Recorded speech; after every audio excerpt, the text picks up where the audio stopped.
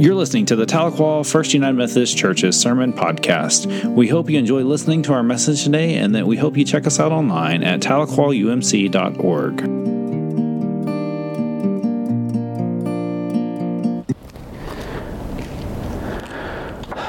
So here we are.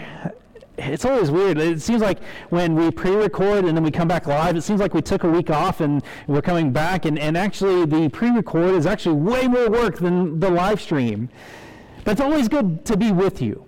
And I know that we're not with each other, but yet we are with each other. And it's good to see you all replying, and yes, we are having little hiccups along the way, but you know, that's what it means to be in this time and space. It's just to be present. And I can't thank you enough for joining us and checking in with us. And yes, it is difficult, but yet we know in the midst of this season that we're in, God is with us doing amazing things and challenging us. And so I prayerfully ask that you just continue to take a deep breath. Figure out ways that you can live out your life and your ministry in a safe and healthy way.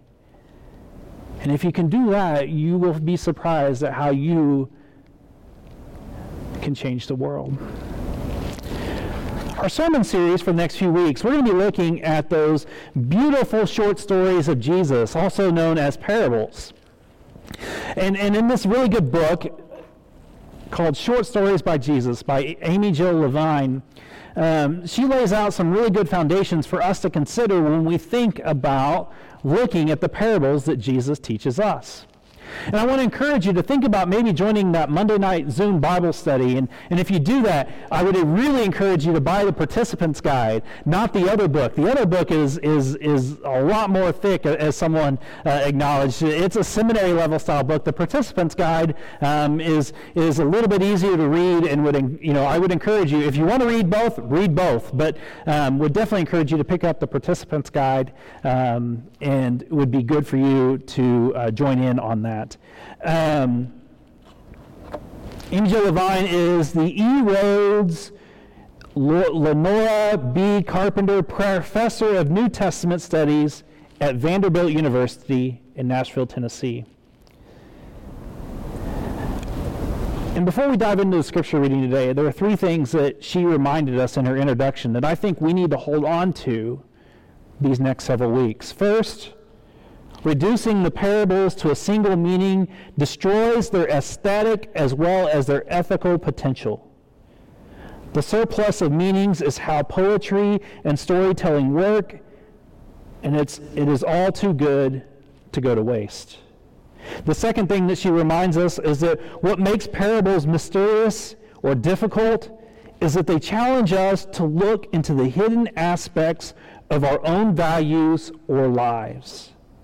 And then the third thing that she challenges us for is that we might be better off thinking less about what they mean and more about what they can do, remind, provoke, refine, comfort, or disturb. And so with these three things in mind, I want to encourage you to open yourself up to the reading of the scriptures today. And so here we go, Luke chapter 15. Verses 4 through 7. Suppose someone among you had 100 sheep and lost one of them. Wouldn't he leave the other 99 in the pasture and search for the lost one until he finds it? And when he finds it, he is thrilled and places it on his shoulders. When he arrives home, he calls together his friends and neighbors, saying to them, "Celebrate with me because I found my lost sheep." In the same way, I tell you, there will be more joy in heaven over one sinner who changes both heart and life than over the 99 righteous people who have no need to change their hearts and lives. This is the word of God for the people of God. Thanks be to God. Amen. So here we have this story that Jesus is telling. And some scholars believe that last verse 7 that I read for you, it was kind of the interpreter's understanding of the Scripture. And so if we kind of set that off to the side, and we'll place it over here. Let's just leave it over here for just a second. But I want to look at the story. And so in the story, Jesus says, which person among you has ever lost a sheep? And the people hearing the story, maybe they were shepherds, maybe they would have heard it. It's like, yeah, I've lost a sheep before. But as we see in the story, this shepherd was such a caring shepherd that it seems like he knew that one was missing because he probably counted them on a frequent basis. And so probably as he was counting, he got to 98, 99, 99, and he struggled to find 100. And have you ever lost something? Do you ever know what that feeling of lost feels like? We try to do our best to find that lost thing. And this shepherd, being a responsible shepherd, was willing to go out and find the one lost sheep. Because something that Ashley was telling me when, I think it was a year ago, she was doing lessons on sheep for the children's ministry, and she got so engaged and learned so much about sheep that when we were talking about this in the car, she gave me a laundry list of sheep facts. And one of the things that she kind of shared with me that kind of stuck with me was that sheep will follow anything. And so let's assume that this one sheep saw a bright, shiny object, and even though the herd was going this way, that one sheep's like, ooh, shiny object, and wandered away. Have you ever done that? Have you ever had a child do that? Maybe you were in the store and you were shopping and you were going along, and then you turn around and your child is gone. That doesn't make you a bad parent. That doesn't make you a bad person. It just means that people are people, and sheep are sheep, and they tend to wander. We all do that from time to time. And we think about this story, we want to kind of put it as Jesus is the shepherd, and we are the sheep, and sometimes we get lost. But what if we're the shepherd? How do we take responsibility for the lost sheep of our congregation? If you notice in the story, the shepherd had enough confidence in probably the people around him that he knew that the 99 would be okay with the people that he had in place. Because, shepherds tend to not shepherd by themselves. They tend to have people that will support them and help them, because, it is hard to herd that kind of thing. So he trusted the people that were there, and he went out and found the sheep. He took responsibility for the lost action. And he went and found it. And I think that speaks true to our faith, that when we're called to be a witness, we're called to take care of one another. I think of those baptismal vows, when we read those baptismal vows, when we baptize somebody, and we as a church agree to support that person. We agree to help shepherd that person to be a healthy follower of Jesus. And sometimes those people fall away, and we only say that it's one person's responsibility, when it's really all of our responsibility for them to be part of the fold. And we as a church have to take that responsibility and live into it a little bit better. Because sometimes we lose people and we don't even know why. And we don't go seek them out. One of the things I love about parables is that they're kind of about relationship building, or relationships, how we live out our relationships. And sometimes when we're lost, let's jump into the attitude of the sheep. We could analyze all day long why the sheep got lost, and we have a laundry list of what that would look like, because we all have those lists. We all have times in our life when we stray away and we lose focus of what we should be paying attention to. And we need someone to bring us back. And so if we're the shepherd or the sheep, we have to pay attention to ourselves about how we're living out our faith, and be open to the possibility of maybe being a shepherd and bringing someone along. And you might ask, within this digital age, how can we do that? What a better time to share what's going on in the life of the church by then just hitting the share button. That's helping people along. Or as you're reading through during the live stream, if you notice that someone hasn't chimed in, maybe giving them a phone call, sending them a text message, giving them an email. I mean, the ways of communication are so many these days that we can find ways to still stay connected to people. And so there shouldn't be an excuse for a sheep to get astray. We have to own into that responsibility. And if you look, the shepherd did such a thing. He owned into the responsibility of the lost sheep. He left them with the other people, and he said, all right, take care of these. I'm going to go get this one. And then when he found it, like, have you ever been in a situation where, someone came back to church? Have you ever noticed that sometimes when that person goes back to church, everybody's like, yay, they're back. I'm so glad they're back at church. I can't tell you there are times throughout my ministry when someone has come back to church because someone re-invited them or someone reconnected them to the church, and they've come back, and that excitement that they had, it's kind of like the same excitement that the shepherd had. See, when the shepherd went and found the sheep, he saw the sheep, he's like, oh wow, there's the sheep right there. Yay. And he got so excited that he wanted to have a party. Because what else are you going to do? Like, you're so excited, let's have a party. So he takes the sheep, throws it on his shoulders, and goes home. And in the moment that he goes home, he's like, hey guys, I just had a great thing happen. Let's have a party. Do you do that? Do you have good things happen in your life? You're like, hey, let's have a party. Let's have a get-together. Now, I know with COVID and pandemic, we've got to kind of pay a little bit better attention to that. Maybe you have an outdoor party and everybody sits 6 feet apart, but yet you can still celebrate. But he was so excited.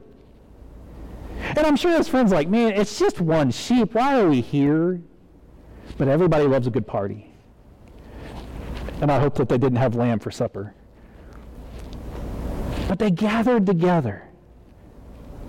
And in all this we can learn, there's a deeper meaning to this parable. It's not just this thing about being lost and found, but it's about taking responsibility. It's about showing how we can be excited, and it's about one of those things that what do we do when we find the lost thing? We celebrate. And yes, God celebrates when we become found. And in this parable, there's life-changing things. I think if we pay attention, that what do we do when we're lost? Experts that find children and people who get lost, and they say that children are the easiest to find, because you know what children do when they get lost? They stop what they're doing and they hunker down. When they have that sense of being lost, the one thing that the people suggest doing, and there actually is a field guide to getting lost, and the field guide to getting lost, one of the suggestions is knowing and admitting that you're lost.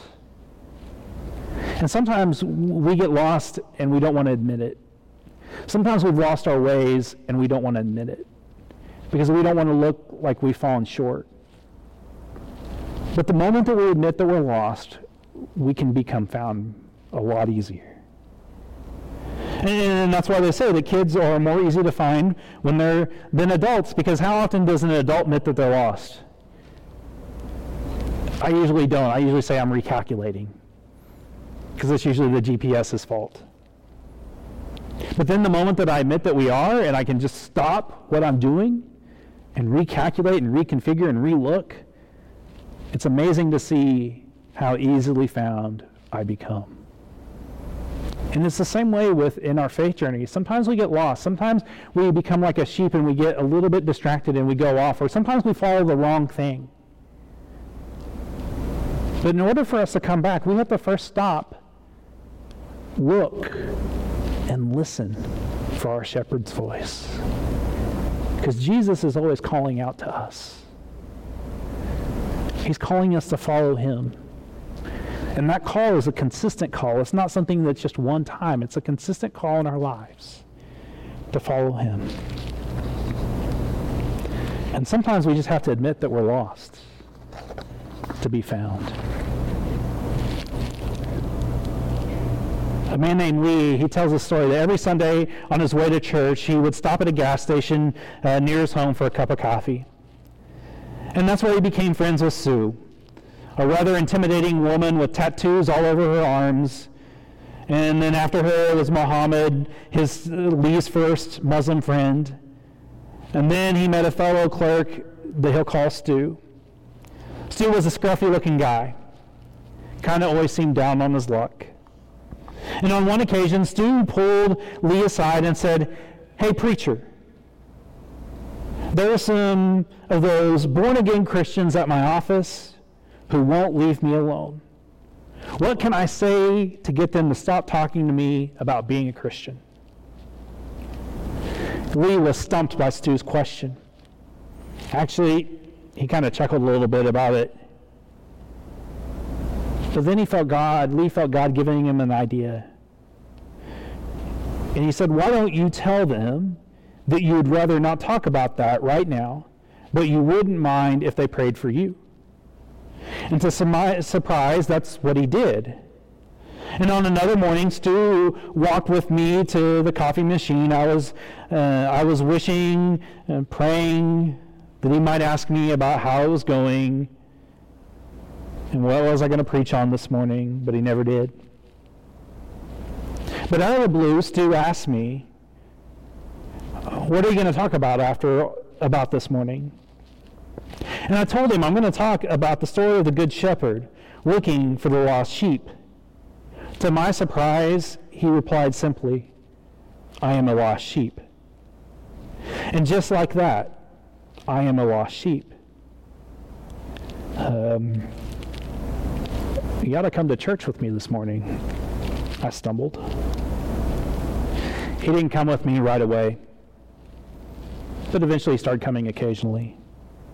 And he gradually felt more comfortable around church and around God. And I kept praying for him and getting together with a man to feel connected to a community.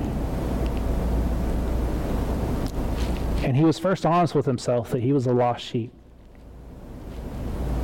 In order for us to be found, sometimes we need to admit that we're lost. And that's okay. And I have to admit, in the midst of all this pandemic and all the things going on, there have been times where I felt a little bit lost. But then I hear the shepherd's voice calling.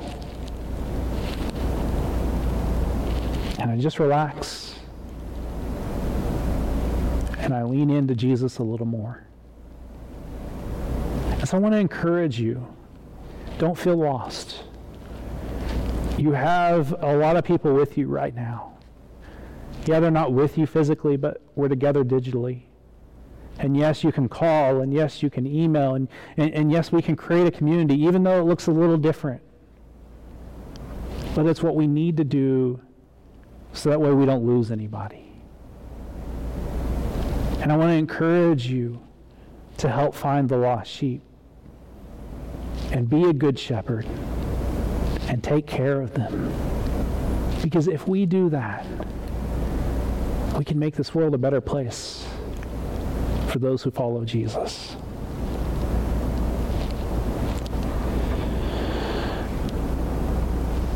I want to encourage you that as we make it through these parables, to ask yourself, how are they speaking to you? And be aware of that. Make note of that. Share it with the world. Don't be afraid. Levine reminds us, when was the last time we took stock or counted up who was present rather than simply counting on their presence? Will we take responsibility for the losing, and what effort will we make to find it, him, her, or them again? When we live a life like the shepherd, we help transformation occur. When we are like the sheep and we admit that we've followed the wrong way and not been part of the herd, we will be found. And the day of rejoicing that will come will be so great that our hearts won't be able to take it, because it will be so awesome. And we'll be like that shepherd when he found the sheep. And so this week I want to encourage you to trust Jesus. Lean in a little more, because it will be okay, because the shepherd is taking care of us. And if you're lost, reach out. There will be people that will be there to help you be found. Let us pray. Jesus, in the midst of all the chaos in the world, you are with us. If we're lost, help us be found. If we're the shepherd, help us take responsibility and find the sheep so that way lives can be touched and transformed. And Lord, just be with us in every step and every breath that we take. And remind us that you love us and you care for us. And that we're not alone. In your name we pray. Amen. I want to invite you to sing hymn number 643, When Love is Found. Thank you for listening to Tahlequah First United Methodist Church's Sermon Podcast. We hope you've enjoyed listening to the message, and that we hope that you come and check us out at tahlequahumc.org. Thank you, and we hope you have a blessed week.